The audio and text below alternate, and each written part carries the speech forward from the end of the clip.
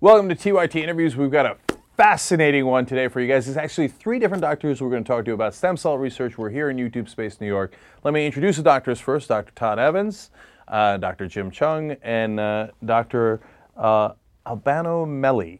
That's right. Okay, as good as I can get it. Okay, so now this is a fascinating story. It involves a couple of different countries and one person's heart, and how some of these doctors have track the mutations and hopefully fix some of the issues that are at hand. It involves stem cell research. It's enormously fascinating. The more I talk to them off air, the more I got a sense of how much I love science. Okay, so in my mind, these are the good guys. And so let's have an interesting conversation about how it all works and how we all came to be in the same room. So Dr. Chung, let me start with you. We have someone on staff, Praveen Singh. She's the head of business development for the Young Turks. And she had an issue with her heart, and she came to you. So what was her issue? So what had happened was that Praveen, several years before seeing me, had actually had an event where she just completely blacked out while at her office on the phone. It was actually quite a significant event. She wound up getting hospitalized. She was found to have an arrhythmia, had several procedures done, and had actually done well on treatment. But as it turned out, she had found out that her mother actually had the same condition. So actually, then fast forward a few years later, that's when she met me in my office. She had explained to me, and she was actually really an advocate for herself, because she really, she was actually pregnant at the time and said, look, I really think I have a genetic problem here. I have, at the time, a diagnosis of what was called short coupled torsade de pointes. It's quite a mouthful, but what it is, it's a form of arrhythmia that tends to affect patients who have otherwise normal hearts. Okay, so totally, she was young, otherwise healthy, no other medical problems, but she passed out from an arrhythmia. So it turned out that her mother had the same exact condition, so two very rare occurrences, and she had the wherewithal to think, this could be genetic. What can we do to maybe find out if there's an actual mutation that we can identify, with actually very direct implications for herself, because she was pregnant at the time for children, with a child, and she was worried that is it possible that I might pass this along to my child and future generations. So that's really how this all started. So let me understand that, because that's pretty scary for a lot of people. So you might not realize you have this condition. That's right. And you might simply have, is it cardiac arrest that you go into? Pretty much. Right. And do we know if it's the same thing or not necessarily the same, but similar to the conditions we see on TV from time to time? Like if you're a sports fan, Reggie Lewis died suddenly while playing basketball. And do we know how many people it affects? Is it similar, and how overall, how much does this affect the country? Right. So thankfully, it's very unusual. So a lot of patients who have cardiac arrest tend to have had prior heart problems, like patients who've had myocardial infarctions, meaning they had a blockage to a part of their heart where part of the heart has died as a result.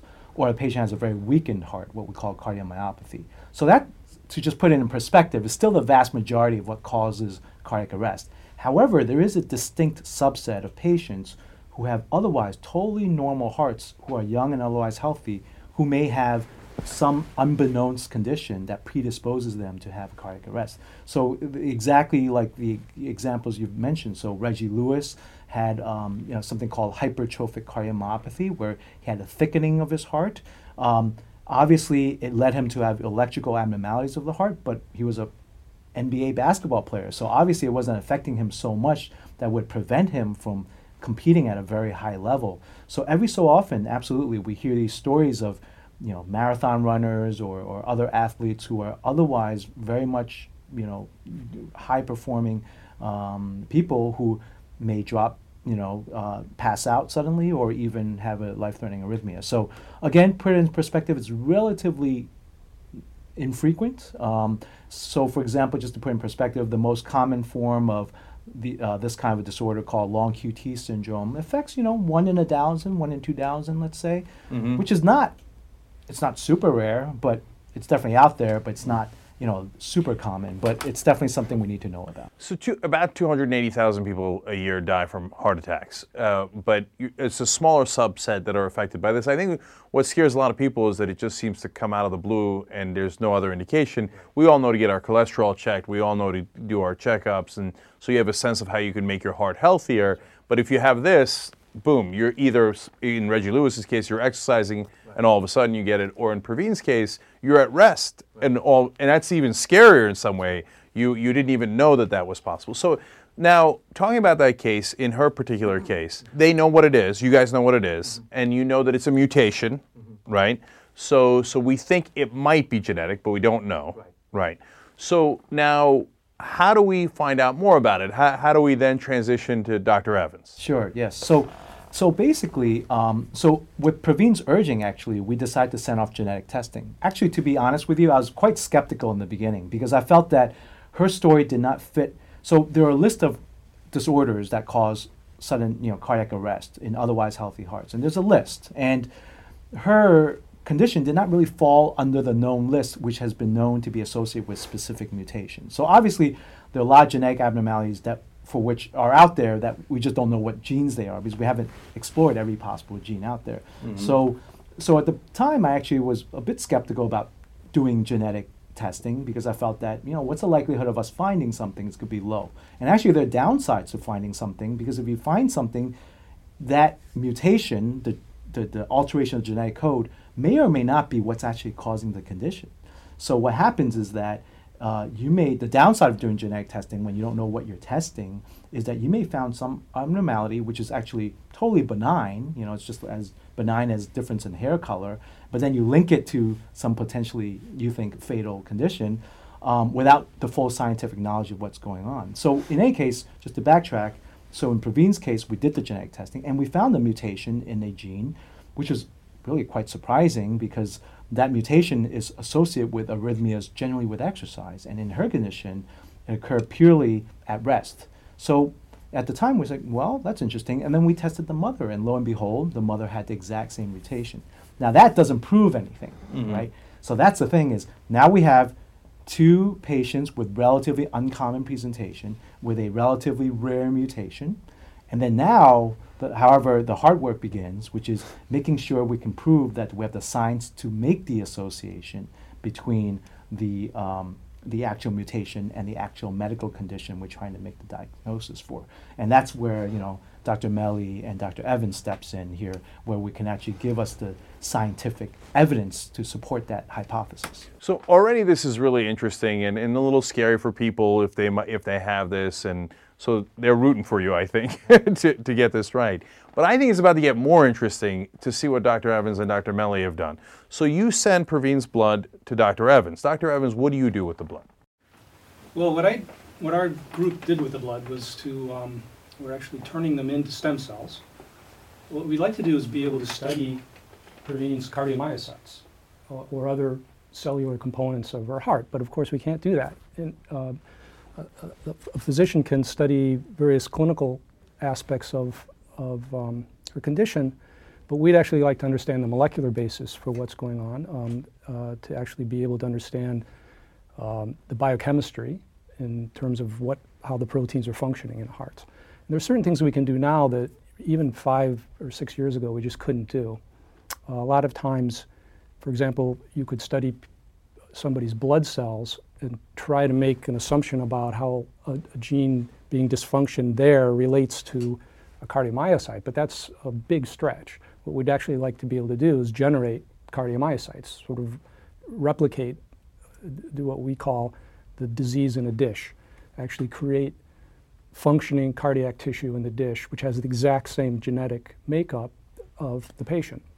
And we can do that now. So what we do is we can take blood cells and introduce 4 genes that are called pluripotency genes. They're genes that are important for imparting a phenotype of a stem cell, similar to an embryonic stem cell, that allows these cells now to become reprogrammed so that they forget basically that they're a blood cell. Actually, one of the beauties of this process is that blood is easy to obtain just from the periphery. Everybody goes to the clinic and gives a blood draw. We need very little blood. We use the blood cells that will normally make red blood cells, which is the most abundant cell in your body, and so we can expand in a petri dish these what are called erythroblasts, and we introduce a virus, which is an engineered virus, and that virus is such that it will go into these red blood cell precursors and express these pluripotency genes, essentially erasing the memory of that cell as a red cell. And the culture conditions are such that we can capture cells as they transition and reprogram and become a stem cell, and themselves become pluripotent. The reason that's important is that one of the great features of a pluripotent cell is that we can grow them in a dish, and we can make as many of them as we want. We can grow them up, grow them up, grow them up. And so that's occurring right now, actually, at Weill Cornell Medical School in our incubators. Now, the beauty is that over the last 5 or 10 years, something that my own group is very much involved in, but many other laboratories are working in actually using these embryonic, these are actually called induced pluripotent stem cells, IPS cells. It doesn't do us much good just to grow up lots and lots of them, but we have to do something with them. And so a lot of people have been working on the protocols to then differentiate them into different cell types. So you could start with a blood cell, reprogram it back to the stem cell, make a lot of it, and now induce it to turn into whatever cell type you like. And one of those, which we now have very good protocols for, are cardiomyocytes, the cells that make the beating heart. We're also very interested in making other cells of the heart, like the cells of the conduction system that's involved in controlling this rhythmic beating, and we're very actively involved in that as well. So we can make those cells in the dish. And as Dr. Chung was saying, it's just absolutely true.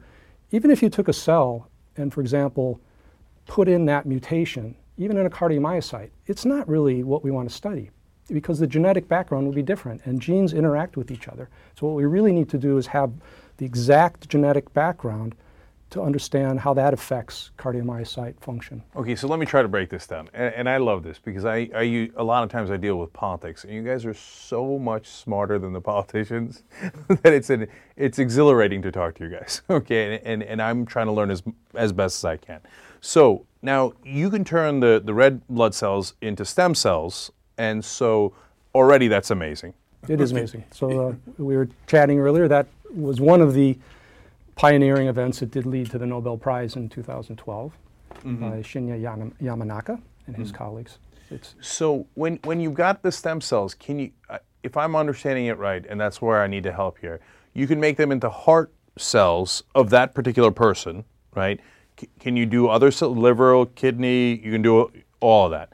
And so then you can begin to study how that person's heart cells reacts when you introduce a disease into it, to be able to track it. Is that roughly right? That's roughly right. Now, there are many caveats to this because, of course, even though you can make, for example, heart cells, cardiomyocytes that really are from the patient, essentially, I mean, secondarily derived, but they're not a heart.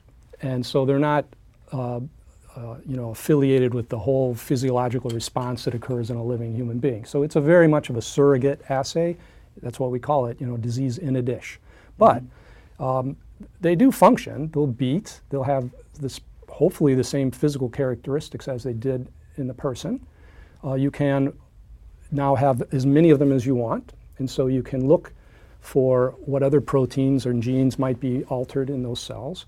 They're very easy now to add drugs to test, to screen for whether or not drugs give certain responses. So it's a way to bootstrap actually from a patient into essentially a clinical trial in a dish to think about pharmacological approaches to working on the disease.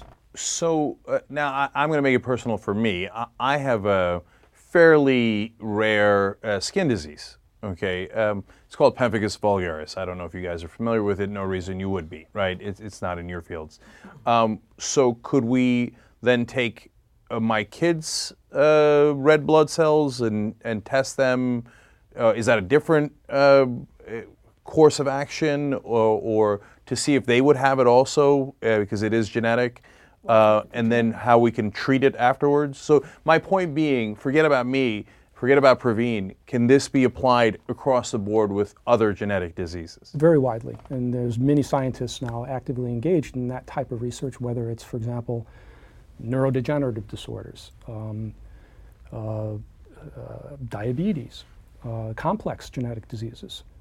Cystic fibrosis is a very well understood disease, but one of the things we have been working on recently is generating, for example, pancreatic ductal cells that are the target of this disease, a major target of this disease. And there are many mutations that can cause cystic fibrosis, but now you have a screening platform to actually look for drugs for, not just for cystic fibrosis, but for the cystic fibrosis that that person has because of not only the mutation in the known disease gene, but all the other genes in their genome that interact with that.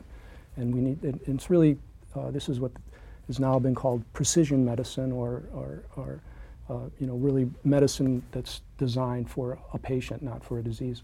Okay, now we're not done yet. It's about to get it more interesting. Okay, now we take the heart cells that Dr. Evans has made and we ship them over to France to Dr. Mali. And what do you do with them? So basically, based on the clinical features that Dr. Cenk can reveal, we focus on some and based also on the mutation occurring in some particular protein, what we call in this particular case renin receptor. We focus on all the calcium that is released into the cardiomyocyte. So calcium is a major component to allow the contraction, actually precede the contraction.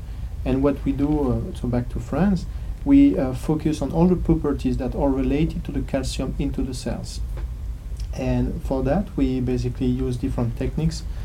And also based on what we did with Dr. Cenk so far, we know which part of the cells and which protein in particular we should really focus and try eventually to model the disease. So from basically the initial patient through the IPS via Dr. Evans, we get cardiomyocyte and we try to model some features of the disease in the dish, still in the dish. Okay. So then what we can do once we have those features, those phenotype, we basically can try different drugs that are either under clinical trials, so FDA approved, and see which drug would basically prevent or treat any of those features that we can reveal. So again, let me try to see if I've got this right. Correct me where I'm wrong. Red blood cells, then stem cells, then heart cells. Okay, and then once you've got that person's particular heart cell, you then introduce the diseases into it, and then do you test it against a control to see what the difference is? Yeah, well basically the idea of patient-specific cardiomyocyte is that the mutation is there already, okay? Mm-hmm. And thanks to Dr. Evans' expertise, we actually can correct some of the stem cells to get a perfect control. So the only difference between the two cell type is just one mutation. Okay, so let me pause there because the audience might not quite understand that because I had trouble understanding it in the beginning.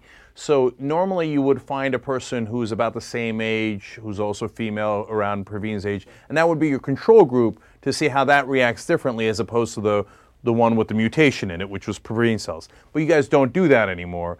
Actually, Dr. Evans actually fixes the mutation so that it's Praveen's heart cells, but that are fixed, and that's your control. And then you test it versus the one that has the mutations. Absolutely. Yep. Phenomenal. So all the rest Phenomenal. of the genetics is the same. Yeah. All right. So then you introduce the disease you have the one that's mutated, and then you what do? You experiment with how to fix it? In layman's terms. We try to exhibit some of the features of the disease in the dish, and only with the cardiomyocyte. Try to reveal some of the features, either by applying some pharmacological compounds that will activate or inhibit some proteins, or we try also to improve the maturity of the cells by some physiological or pathophysiological stimuli, just to reveal the disease. And once we have those features, once we characterize the cells and can reveal the features, we then go to the second step, which is basically testing different drugs and see which one would be the best for the patient in the dish, and maybe eventually for at the clinical level. So, Dr. Chung, would that then come back to you and say, okay, Dr. Millie says this is the one that's most likely to work for Praveen, so then when we eventually try it and see how it works for Praveen? Is that roughly right? Right. I think that, thankfully Praveen's doing well right now, so, there's no, she's doing okay with her current therapy based on the previous procedures she's had, so she's doing quite well. But it has obviously implications for other patients like her. So, so again, with Dr. Mellie's work, that will first at least establish that the mutation is indeed disease-causing. That's the first thing. That's what we need to do, is we need to prove that it really is, this mutation really is causing a problem here. And if he can recreate the disease in a dish, then that ups the evidence level for the fact that, okay, this mutation is causing a problem. And then if on top of it, like Dr. Melly says, if he can find the best compound to treat it, then that will be, again, even more, with even greater significance. And then it comes back to me, and then we can think about things, then we can think more big picture. Okay, so how many people are out there with this disease that we don't know about who may have the same mutation? Then you may talk about employing ideas of screening, patients. Now, it's a relatively rare disease, so this is something where it would require multiple, across the nation and international type effort to identify patients with her condition, and then doing more widespread screening.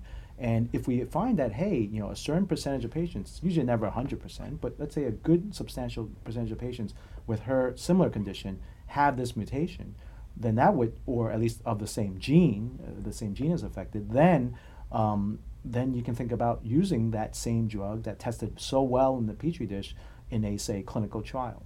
And if you already had a parent that had these kind of conditions, well, then you're far more likely to know that you should test.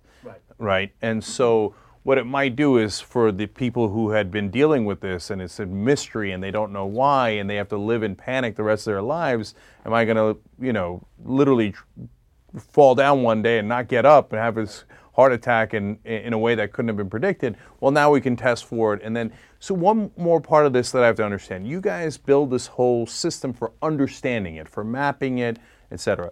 Then when a person comes in, is the medicine personalized for them? Is there a process you build where you take the blood and it becomes easier, so that you guys are building the beginning of it, but it's got to be easier than going through all three of you for each patient, right?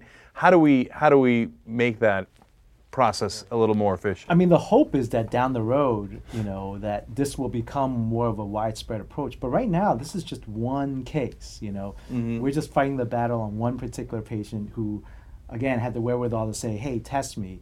There are tons of people out there that we don't have this, either don't have the resources, we don't have the technology, we don't know which gene. So the thing is, we need to take a step back. We don't want to whole scale start screening everyone who has a genetic condition for something, because then you pick up random things that we don't know whether they're of significance or not. So, but down the road, as we sort of start cataloging more of the genes that are associated with these genetic disorders, then we can sort of do more of this approach. But it's still in its infant stages, but obviously, it's hopefully something, as Dr. Evans had pointed out, this idea of personalized medicine, which, that President Obama had raised in the State of the Union address. It's sort of kind of that idea. So, Dr. Evans, is it that then once you've mapped out all of this, that still you take somebody's blood from them, and then you bring it through this process and you go, well, the medicine most likely to work, given the research we've done in the past, is this? Is that how it... Well, I would say that, of course, there's two aspects. One is the screening that we're doing now is this physiological screening in a dish to try to replicate the disease. You're not going to want to screen people like that generally. So, but if for example, this mutation is identified as really being responsible for the patient's disease, then it's easy to screen for that genetically. You would just add it on as part of standard genetic testing, and ultimately, if it was really a strong indication of the disease. So genetic screening, there are standard genetic screens right now for more common diseases. We all imagine that at some point it will become standard protocol to have your genome sequenced. That's controversial because there may be, first of all, there's a lot of issues about protecting patient privacy, and that information is a patient's own or a newborn's own genetic information. But ultimately, I think we all believe that at some level that will become standard of care. And but it still is very complicated because of the fact that, as we brought up several times, even the identification of this allele. I mean, I can pretty much guarantee you, and it probably was part of the reason why there was some skepticism, and we're still very not skeptical, but we're going to test a hypothesis here. We don't know if it's correct.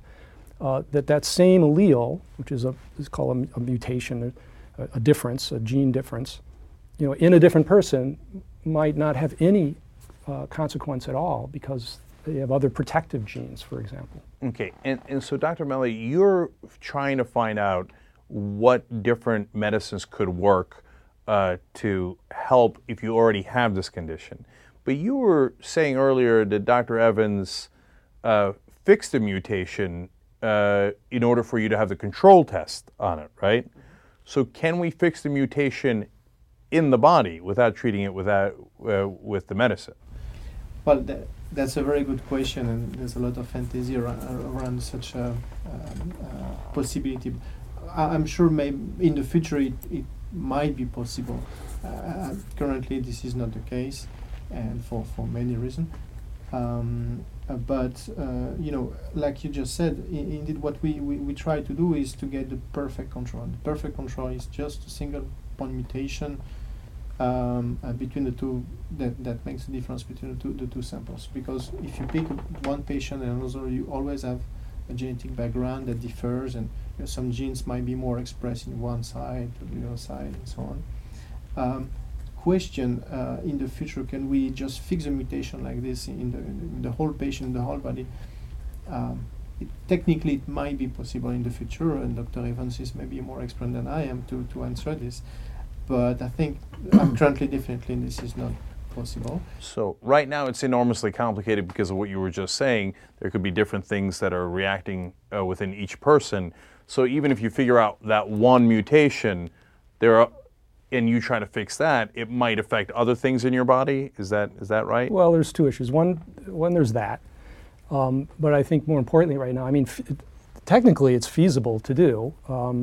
It certainly has been done in animal models. In mice, single mutations have been corrected and cured the mouse. Now, currently, the recommendation and from coming through the NIH for federal funding is that we shouldn't even be doing these experiments in humans because it's just too early. We need to take the time to think it through, because if you can correct mutations, you can do any kind of editing that you want in the genome, and it has serious ethical consequences. So currently, at least in the US, we're not doing any types of experiments like that in people, other than for use in a dish. To actually study the biology behind specific changes in the genome. Okay, but somebody could. Somebody could. Right, so even if we're not doing it here, somewhere in Outer Mongolia. Well, there has been a report from a Chinese group that they have modified the human genome. And of course, doing it in a manner where there would be no opportunity for embryos to survive or emerge or actually grow. So done at very, very early stages of embryogenesis. And there was a bit of outrage about that, in that I think generally scientists worldwide believe that this is very powerful technology, and it's okay. We have so much to do. There's so much we don't understand. There's so much great experiments that can be done that we can do those for a while as we work through this and the ethical issues and where and how the human genome should be modified. Okay, so now we're going to get a tiny bit into fantasy world here, because what the work you guys are doing is super real, it's very important, and it has real consequences for people in the real world. Okay, but now that we've opened up this interesting, I don't want to say Pandora's box, but so I do want to blow people's minds a little bit. If you, quote unquote, fix a genome within a person, not treat it with medicine, but fix it within the person. If they have kids later, they would actually pass on the new genome that you corrected. correct? It depends on how you corrected it. So you have to correct it not in, you could correct it in every cell in the body. If you didn't correct it in the germline, so the cells that will give rise to either sperm or oocytes, then you're not going to pass it on. So it's very possible, you could imagine in science fiction world, coming up with strategies that fix the gene in every cell in your body or in just some cells of your body. So what we would call tissue-specific correction. Say, let's fix the gene in all the cells of the heart, because in fact that's the only place that this gene being mutated we think is important. Other genes maybe are important in all cells, but if it's done in with a strategy where you wouldn't modify the germline, then it wouldn't be passed on. Mm-hmm. And could you, if you were so disposed, change the genome in a way where the person would be taller? That shouldn't be probably difficult. You could Stronger? Stronger. Uh-oh. Absolutely. Okay. So these are the so-called designer genes that there are certain physical characteristics that are fairly straightforward to alter, knowing what people know about growth and development and hormonal systems, etc. So when would they? So one last piece of fantasy here, and then we'll get back to the real world. When would they do that quote unquote fix? Let's say you wanted to. It's 38 years out. It's not here. It's in outer Mongolia. Somebody says, I want to make a super fast, tall, strong person, right? And I want to do it for whatever reason. Would you do it when it's a fetus, when the baby is born? Can you do it to an adult? Well, we're in super fantasy land here. So, right. It's always going to be easier to fix something with current technology the earlier you do it, because it's just there's less cells to fix. So if you could fix genetically edit from at the one cell stage, or what's called a zygote, so a fertilized egg, that would be by far the easiest place to do the editing, and then it would fix every cell in the body. Now, of course, that would only work if you're starting from one cell. If you're starting from a grown adult, then it's much more challenging. But for example, it should be very feasible right now if you had there's a way that you can mix stem cell biology with gene therapy, there are trials ongoing right now that are basically adding genes, for example, to your hematopoietic stem cells that make all the blood cells of your body. We can take those out of a person's body, genetically alter by adding a gene, and those stem cells can be put back in, go back to the bone marrow, repopulate your entire body, and so you can cure diseases that way. And there are clinical trials to cure blood diseases like thalassemia, for example. Now, it should not be difficult. In fact, today it would be feasible to use the same approach, but instead of adding a gene, actually go in and fix the mutation in that sense, and then all the blood cells would be fixed, and it wouldn't be passed on. So those kinds of therapies, probably in the next 10, 15 years, may be moving all the way to clinical use. Okay, so that's a perfect way to come back to today and the work you guys are doing. So it has both very specific purpose. So for example, Dr. Chung, if it turns out, knock on wood, one of Praveen's daughters has the same mutation as she does, well then all this work can hopefully find medicine to be able to more effectively treat her if she needs it, correct? Yes. And so that's very feasible fairly soon, 5-year window or so, roughly speaking. Okay, so that's great that we might be saving people's lives. Your work saves people's lives today if this comes to fruition. So that's phenomenal. And then secondly, there are broader implications, because that's just one example. And then you can take this and multiply it out, as Dr. Evans was just talking about, to other diseases and see the cases in which you can specifically design medicine or perhaps even fix it within the body. Is that right? I think so, yeah. That's phenomenal. I have to say, throughout the interview, I kept thinking in my head, because I'm a goofy guy, science. All right, well, I speak for the entire Young Turks community and our audience in saying thank you. We really appreciate the work that you do on behalf of not just the people that we know, but humanity. So thank you, Dr. Evans, Dr. Chung, Dr. Melly. It's been a great pleasure talking to you.